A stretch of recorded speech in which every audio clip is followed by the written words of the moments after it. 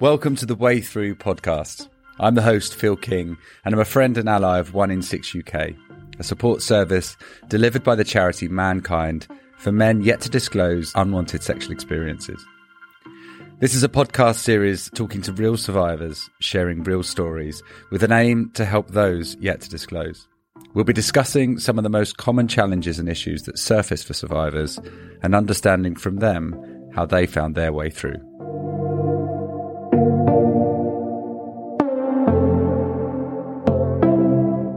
I spent 2 years, like the 2 years after the rape, just wanting to die. That was it. I didn't want to live. There was a good number of years where I just didn't want to be here anymore. So it took time for me to get to that point of, okay, now it's time to start moving on. And the way of that was to start writing. And as I said, it wasn't for anybody else, it was for me. Stephen Hart is a West End and Broadway actor whose story Shadowed Dreamer became a one-man show running for 9 months in New York. His story described his struggles with sexual abuse and HIV. Currently, Stephen uses his YouTube channel, Hart Talks, to continue telling his story and give others a space to tell theirs. In this episode, I talked to Stephen about the challenges of unwanted sexual abuse, his struggle with HIV, and talking to others about his trauma. Importantly, Stephen talks about his way through and how he found his light at the end of the tunnel. So should we start off with just a little bit of an introduction, I suppose, a classic kind of blind date, who you are, where you come from, a little bit about what you do.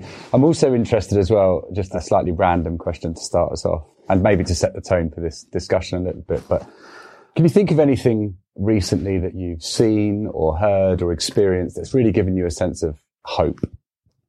Okay, so I'm Stephen Hart. I'm an actor and a YouTuber. I'm originally from Glasgow. I always say that's where this weird accent comes from. But I've lived in London for 20 years now.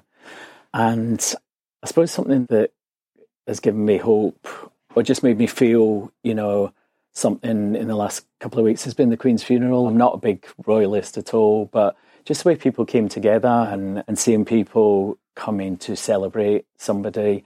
Yeah, I sat there and watched it and went, wow, that's pretty amazing. And what she did was amazing, but I just, made me go, yeah, there's a lot of good people out there. So. Yeah, there's some incredible positivity to take from that and optimism there. It doesn't matter what your relationship was with the royal family or what your feeling was. I think just observing that unity, as you say, and the masses of people coming together. Yeah, it was a real community thing, wasn't it? Yeah. I would have to say I was slightly blown away by just how much it affected some people. Yeah. That was the other thing. It was like, wow, I heard of people coming from the other side of the world just to be in London to commemorate her. And so it was like, wow, this is pretty amazing. Well, look, thank you, first of all, for coming along and joining us. It's wonderful to have you here. You're here to share a bit about your story on this podcast series, The Way Through. Perhaps we can start with that and just a little bit about your journey, I suppose, to bringing you here to where you are today. I first started talking about my story about 11, 12 years ago. I wrote a one-man show, and I didn't write a one-man show. What I wrote was I started to write my story, and it was completely for me. Never, ever, ever imagined sharing it with anybody, and that was the way it was meant to be. But my agent at the time had asked me what I was working on, and I'd been going through a difficult time, and she said, "What are you working on?" I said, "I'm writing my story at the moment." I said, and I said, "But it's just completely for me." And she said, "Would you mind if I read it?" And I thought, that's the harm. It's good to get somebody else's opinion.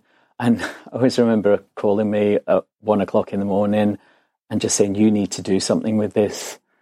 And that was really the start of me turning my story into my one-man show, which was called Shadowed Dreamer. I went to New York and I hoped I'd get a month over there, and it ran for 9 months and closed off Broadway. So it was amazing to be telling my story, because for so many years I'd lived under that cloud of don't tell anyone, never tell anyone. I'd been sexually abused as a child, and then in 2006 I had my drink spiked in a club and was raped, and that reminder came back, don't tell anyone. But I realised that I couldn't live. I realised that living under that cloud was killing me. And I thought by writing my story down, it would be a way of getting it out there.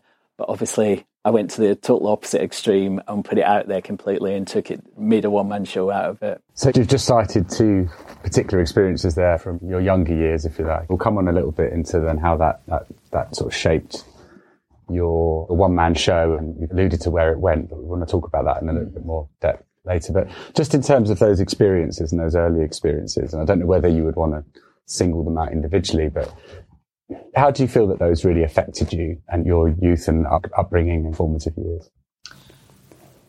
I think it was very difficult in a lot of ways because I grew up in a home where my mother had schizophrenia. So growing up as a child with seeing that and seeing it in fully fledged, out there, she was getting ECT treatment, she was on loads of meds, and I was growing up with that anyway.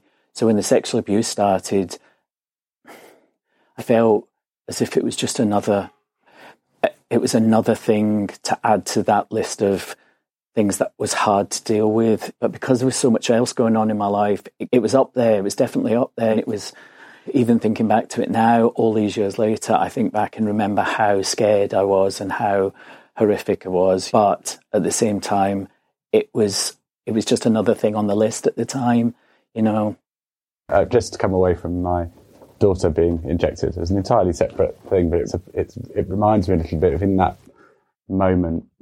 There's a sort of reaction to the moment, but it's a norm. It's a normal experience in a way at the moment for her. And when we reflect back a lot of the time on our youth, gone through lots of experience that we can characterise as actually quite formative and quite shaping. But in that moment, you don't really recognise them in anything other than that's just what I'm experiencing in this moment right now, almost without any judgment. Yeah, I didn't realise that what was going on was wrong until I started growing up and seeing people around me and seeing my friends' families and that kind of thing. And then I was like, this isn't right and this isn't normal, whatever normal is for you. Yeah. And then you were able to put an end to that abuse at some point?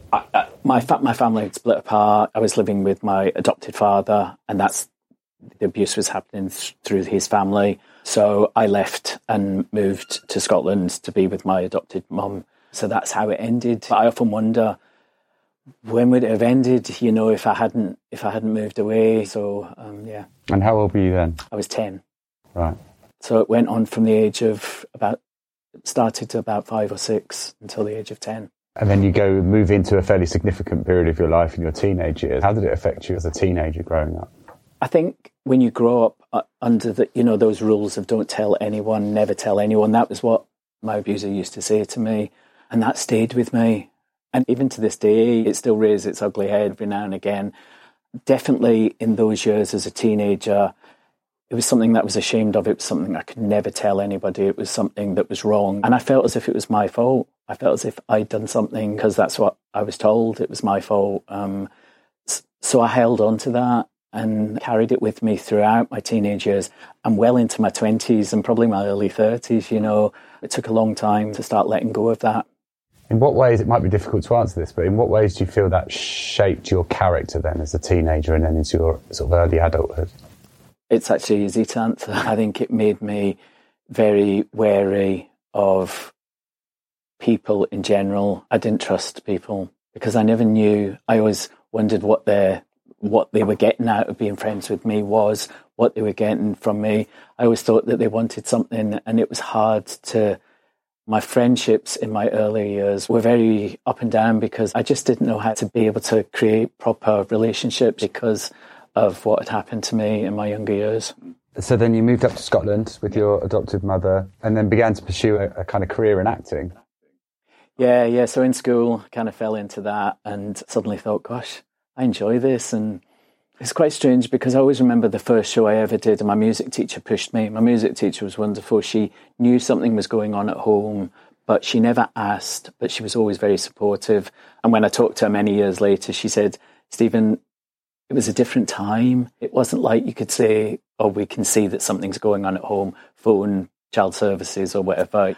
So her way of helping was to encourage me to be in this show and take on one of the lead roles. And I always remember hearing people applauding and clapping and laughing and being involved with what I was doing. And it was the first time I ever felt that I had a place. I felt important. I felt special. And yeah, and many years later, that's what I've continued to do.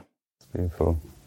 And so then that took you into what happened then from an educationally perspective? Did you go then straight down and start pursuing your career, acting career in the big smoke, or? No, I did. It was the mid-80s, so I was told I had to get a proper career and not be silly and think about doing that as a proper job. So I went into nursing. So I did hospice nursing for 3 years, which was amazing.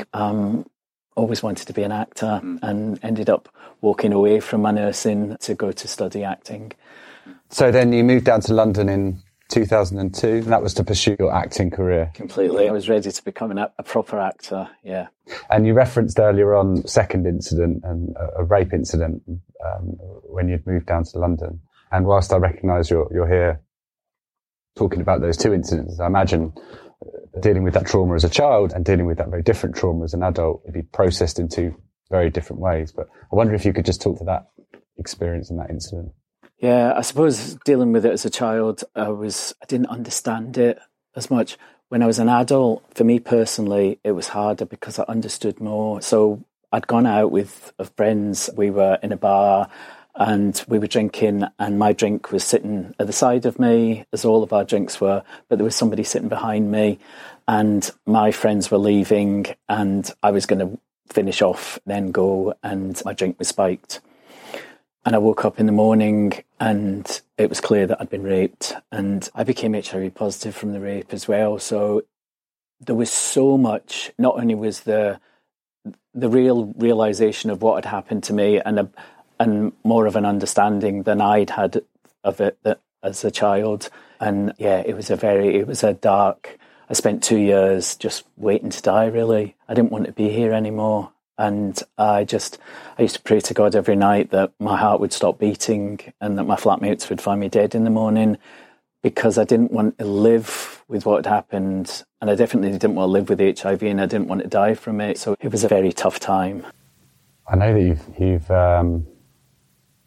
spent a lot of time talking about this through your show, which we'll come on to in a little while. But how do you find talking about it now? Yeah, it's funny. I talk about it a lot, but there's always something in what I'm saying that stabs me in my heart a little bit.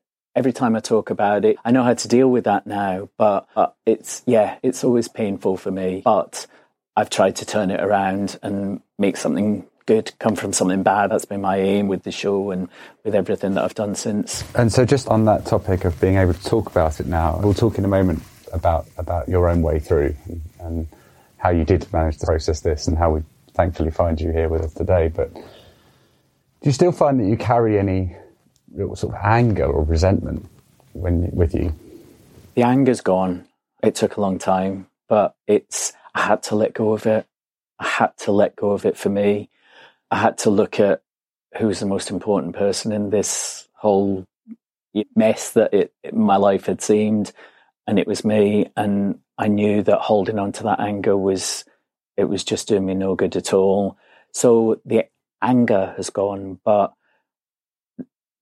the pain from what had happened kind of always lingers. Not as much as it used to, but it's always there. And so it's learning how to deal with that and carry on with that and put it in a place that's safe.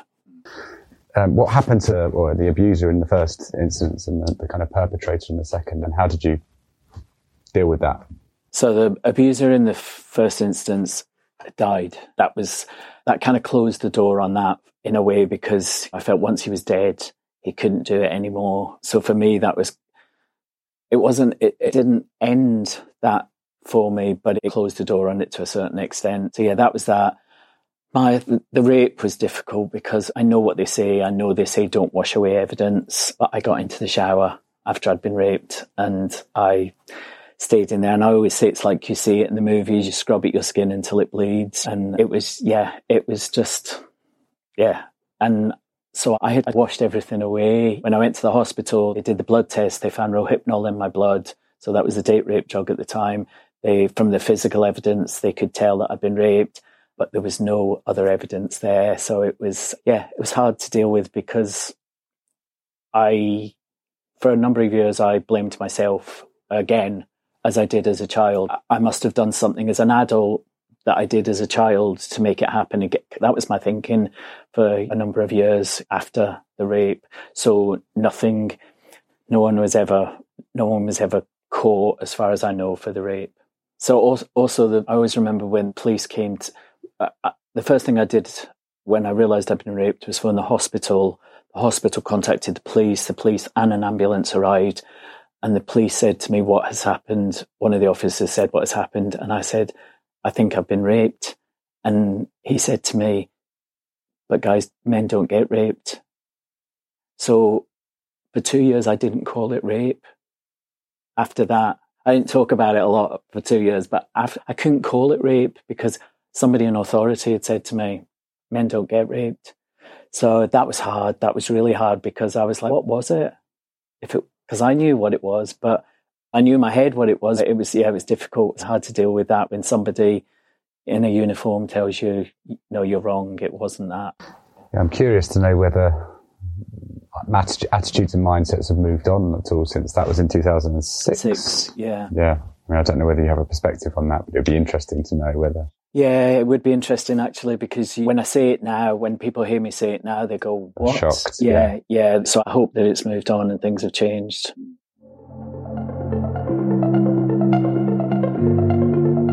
If you find yourself triggered by any of the content discussed in today's episode, then please stop listening. Take care of yourself, and please speak to a friend or ally, and keep yourself safe. Let's talk about your way through then. What would you represent as the beginning part of that journey? I spent 2 years, like the 2 years after the rape, just wanting to die. That was it. I didn't want to live. I continued to function. I went to work. I paid the bills. I came home. I would come home every night and cry and listen to Whitney Houston and look on YouTube for somebody like me, somebody that was HIV positive, a man that had been raped, all those kind of things. And I couldn't find anybody. Not to say that there wasn't anybody. I just didn't know where to look at the time. But yeah, there was a good number of years where I just didn't want to be here anymore. So it took time for me to get to that point of, okay, now it's time to start moving on. And the way of that was to start writing. And as I said, it wasn't for anybody else, it was for me.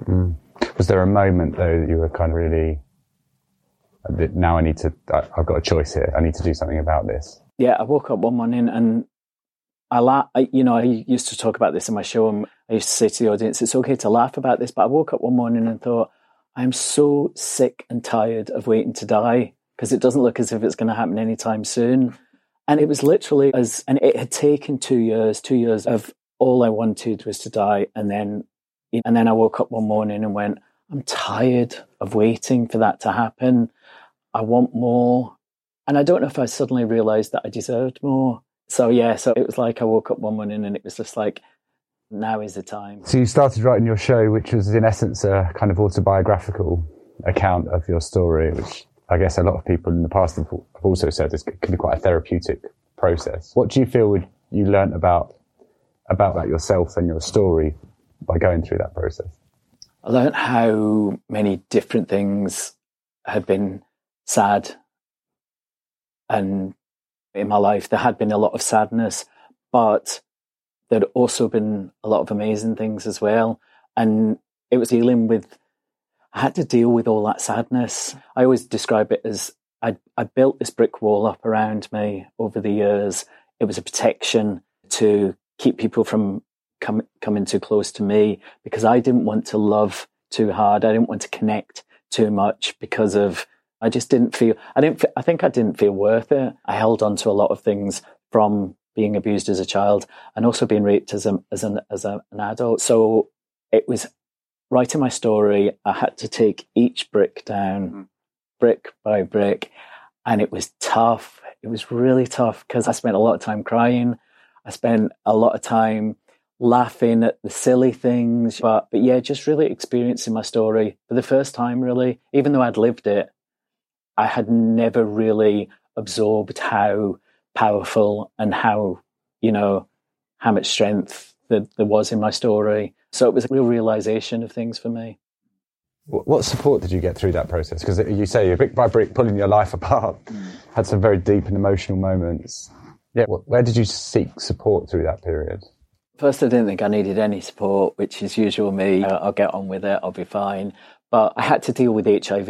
HIV was a big thing for me because I'd grown up with it in the news and that kind of thing. I grew up in the 80s and it was there. And so that was a big thing. I had to first deal with that. So that was the first time I went for counselling. Went to the Terence Higgins Trust and did 8-week counselling course with them just to learn about HIV, learn about how you can live a full and happy life now because so many things have changed.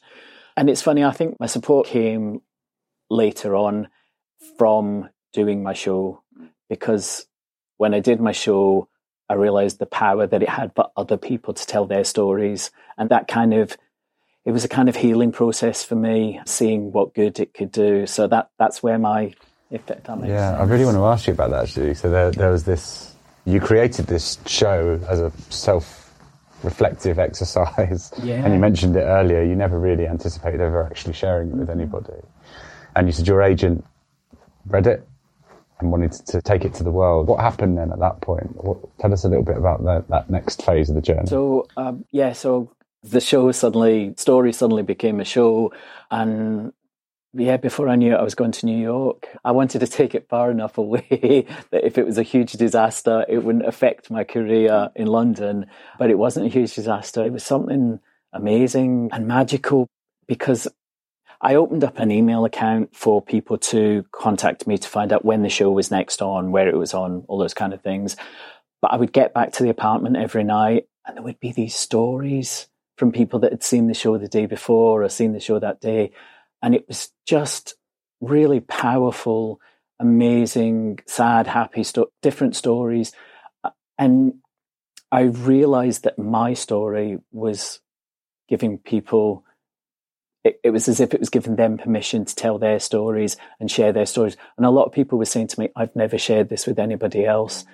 And I would say, shared it with me now, so somebody else in the world knows. And that's so important for people. For everybody, it's important, but especially when you've gone through abuse, it's important that somebody else knows. How was that experience personally for you as well? Because I'm guessing, certainly to a wider group of audience, the first show of that show would have been the first time you would have properly shared your story as well. How did you feel about that? It was the scariest thing I've ever done in my life, because I remember the first audience I had was of 6 people who were, the Department of Education in New York ended up taking on the show and using it as part of their curriculum, which was unbelievable. But this was them coming to view it for the first time. And so I could literally see them. They were as close as we are. But I could hear the sniffs. I could hear the, oh my goodness. So I knew it was hitting where it was meant to. And yeah, it was the most amazing thing that I've ever done with my life. It was the most tiring thing I've ever done, is being the only person on stage and going back to those places over and over again for 9 months. It was tiring. It always takes it out of me a bit to go back to those places. But at the same time, I knew at the end of the show, I was ending up here rather than down there. Yeah, that was my journey. And it must have been quite motivating to get that sort of feedback on such a regular basis and know that it's having that impact on other people that are experiencing it. Yeah, and it grew as well. I had 6 people in my first audience. Then I went to a bigger auditorium and bigger, and then was off-Broadway theatre. It's being sold out all the time. And I was just like, what is going on here? It's only my story. I felt I think for so many years I thought my story wasn't important. And suddenly I was like, no, my story is important and all of our stories are important. So I think that's really what the show did for me. It made me realise how important our stories are. So obviously for yourself, the opportunity to share that, to create your story and then to be able to share that story was both therapeutic, but offered others some great help as well, and maybe motivate or encourage them to disclose themselves. Since then, I guess you've been working with a lot of people and sharing your story and will have heard from a lot of people. Just wonder if there's any advice, whether it's 2-3 bits of advice that you might offer perhaps listeners of this show that may be resonating with the story that you just told, where they might go to seek help for themselves? As I said, my way is not the way that everybody, we all have our own different ways of dealing and coping, but there are so many agencies and places out there that you can go to, and that there's different ways. At 1 in 6, they did an art piece, of people drawing their abuse and things like that. So there's so many different ways and agencies and charities that are dealing with abuse that just take the time to look and research and find what's right for you. Because, as I say, my way of doing it is not going to be the way that not everybody's going to write a one-man show and take it to the other side of the world. So, yeah. But they should, if they can. If you'd recommend it. If you can, yeah, exactly. I always say there's so many ways of expressing yourself, and whether it be art, dance, music, whatever it is, skateboarding, it doesn't matter, as long as it's a way for you to be able to put what's happened into something else. That's what I think I tried to do. Put my pain and what happened to me into something else, something more positive. I read an article recently about the synonymity, if that's a word, synonymity between grief and loss and love and hope, and almost the requirement of one to exist for the other. And in order for you to truly love, if you like, and have hope, you need to, and it's a different thing. But you need to know what it is that you're grieving or that you've lost. And it's a different thing in your story a little, but it reminds me of it in that you've experienced this trauma and these events, but are able to use that energy. What I'm blown away by is the fact that you've been able to use that energy in such a positive and creative way. And it wouldn't be possible without it, if that makes sense. Yeah. You talked about the value of disclosure, and certainly your way of disclosing, which, like you said, isn't necessary for everyone. Yeah. I guess for some people as well, perhaps listening to this, the idea of disclosing to anybody might still be some distance off. And you mentioned earlier a little bit about the process that you followed of kind of unbricking that wall, that defence protection that you'd put up, brick by brick, and that being quite a long and quite challenging process, but one which ultimately unleashed you a little bit and gave you your way forward. I just wonder if you've got any thoughts or reflections, advice to listeners as to how they might start that process, or where they might turn to in order to seek some support in that kind of unbricking process. I think telling someone for me, it was one of the hardest things, and I'm sure for other people who've been through similar things. It's so hard because of all the shame, all the guilt, all the embarrassment that comes with going through what I had been through. And so it's a really difficult thing to do, but it's a really important thing to do. And finding somebody that you trust, that you can talk to, is often the first way, the first step of opening that door on these secrets. So finding somebody that, and that doesn't have to be, I've heard of people talking to the people that cut their hair, things like that. So it's not all about, you've got to go and see this person or this person. But also there are so many counselling services and things out there as well. So yeah, there's a lot of people, there's a lot of services out there. It's just being ready. I wasn't ready for a long time. Eventually I became ready, but it just took time. Do you remember the first person that you disclosed to? The first person I disclosed to, was the friend that I'd been out with that night. Yeah, so that was tough. How long did that take? That was after my HIV diagnosis. So it was, when I got raped, I didn't say anything for 6 months, even to the people closest to me. But then when I found out I was HIV positive, that kind of pushed me a bit, made me go, I've got to tell people. And I only told the people very closest to me, but yeah, that was when it started. So where has this all led to now? Where are you? Where do you find yourself now in the work that you're doing? I did my one-man show, and then that ended, and then I kind of was like, what's next? And what I ended up doing was starting a YouTube channel called Hart Talks. It gives me a chance to continue telling my story, but it also allows other people to tell their stories. So I've had some amazing guests talking about all different subjects. So that for me is therapy in a way as well, knowing that I'm continuing to do something that is helping others. So I do that. I am a Positive Voices speaker for Terence Higgins Trust. So I go out into schools and I talk about sexual health and about young people taking charge of their sexual health, but also being aware that things that rape happens to men, and that's been really powerful going into schools and talking about that, because a lot of young people have this idea of, oh, it doesn't happen to me. And I had that thought as well, to be honest. I always thought it's something you read about in the newspaper and it's always somebody else. So going out into schools and talking about it and talking about living with HIV is something that, it's something that really gives, as much as I give to it, it gives back to me a lot as well. Mm. Yeah, I was going to ask you about that actually as well. I talked about how sometimes the opportunity to the YouTube channel, the opportunity to hear other people's stories, to share your story, etc., offers you an ongoing kind of means of therapy, some description, but self-therapy. But how do you look after yourself? How do you keep yourself strong, keep yourself positive, etc.?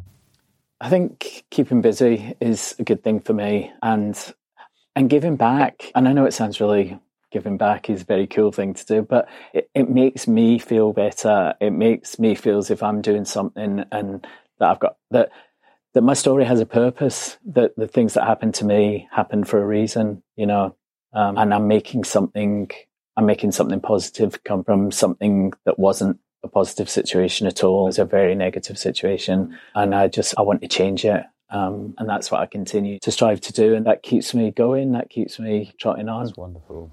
So what about the future for you? Future, I would love to, it's always my dream to get back into the West End. I did the show Bombay Dreams in 2003, 2004 in the West End, so that was amazing. So I always would love to get back into that, but yeah, a little TV job as well wouldn't go amiss. So yeah, we'll see, just watch this space. Thank you ever so much for joining us. It's a genuinely inspiring story. I'm sure lots of people have taken a lot from you, I suspect, over the years, and your story in any case, but hopefully we can reach even more people now, and your story and how you've come through that will inspire many others as well. So thank you so much for sharing it with us. Thank you.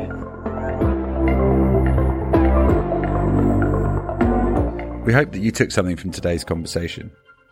We know it can sometimes be a difficult listen, but at 1 in 6 UK, we strongly believe that by talking and sharing your experience, things can become more manageable.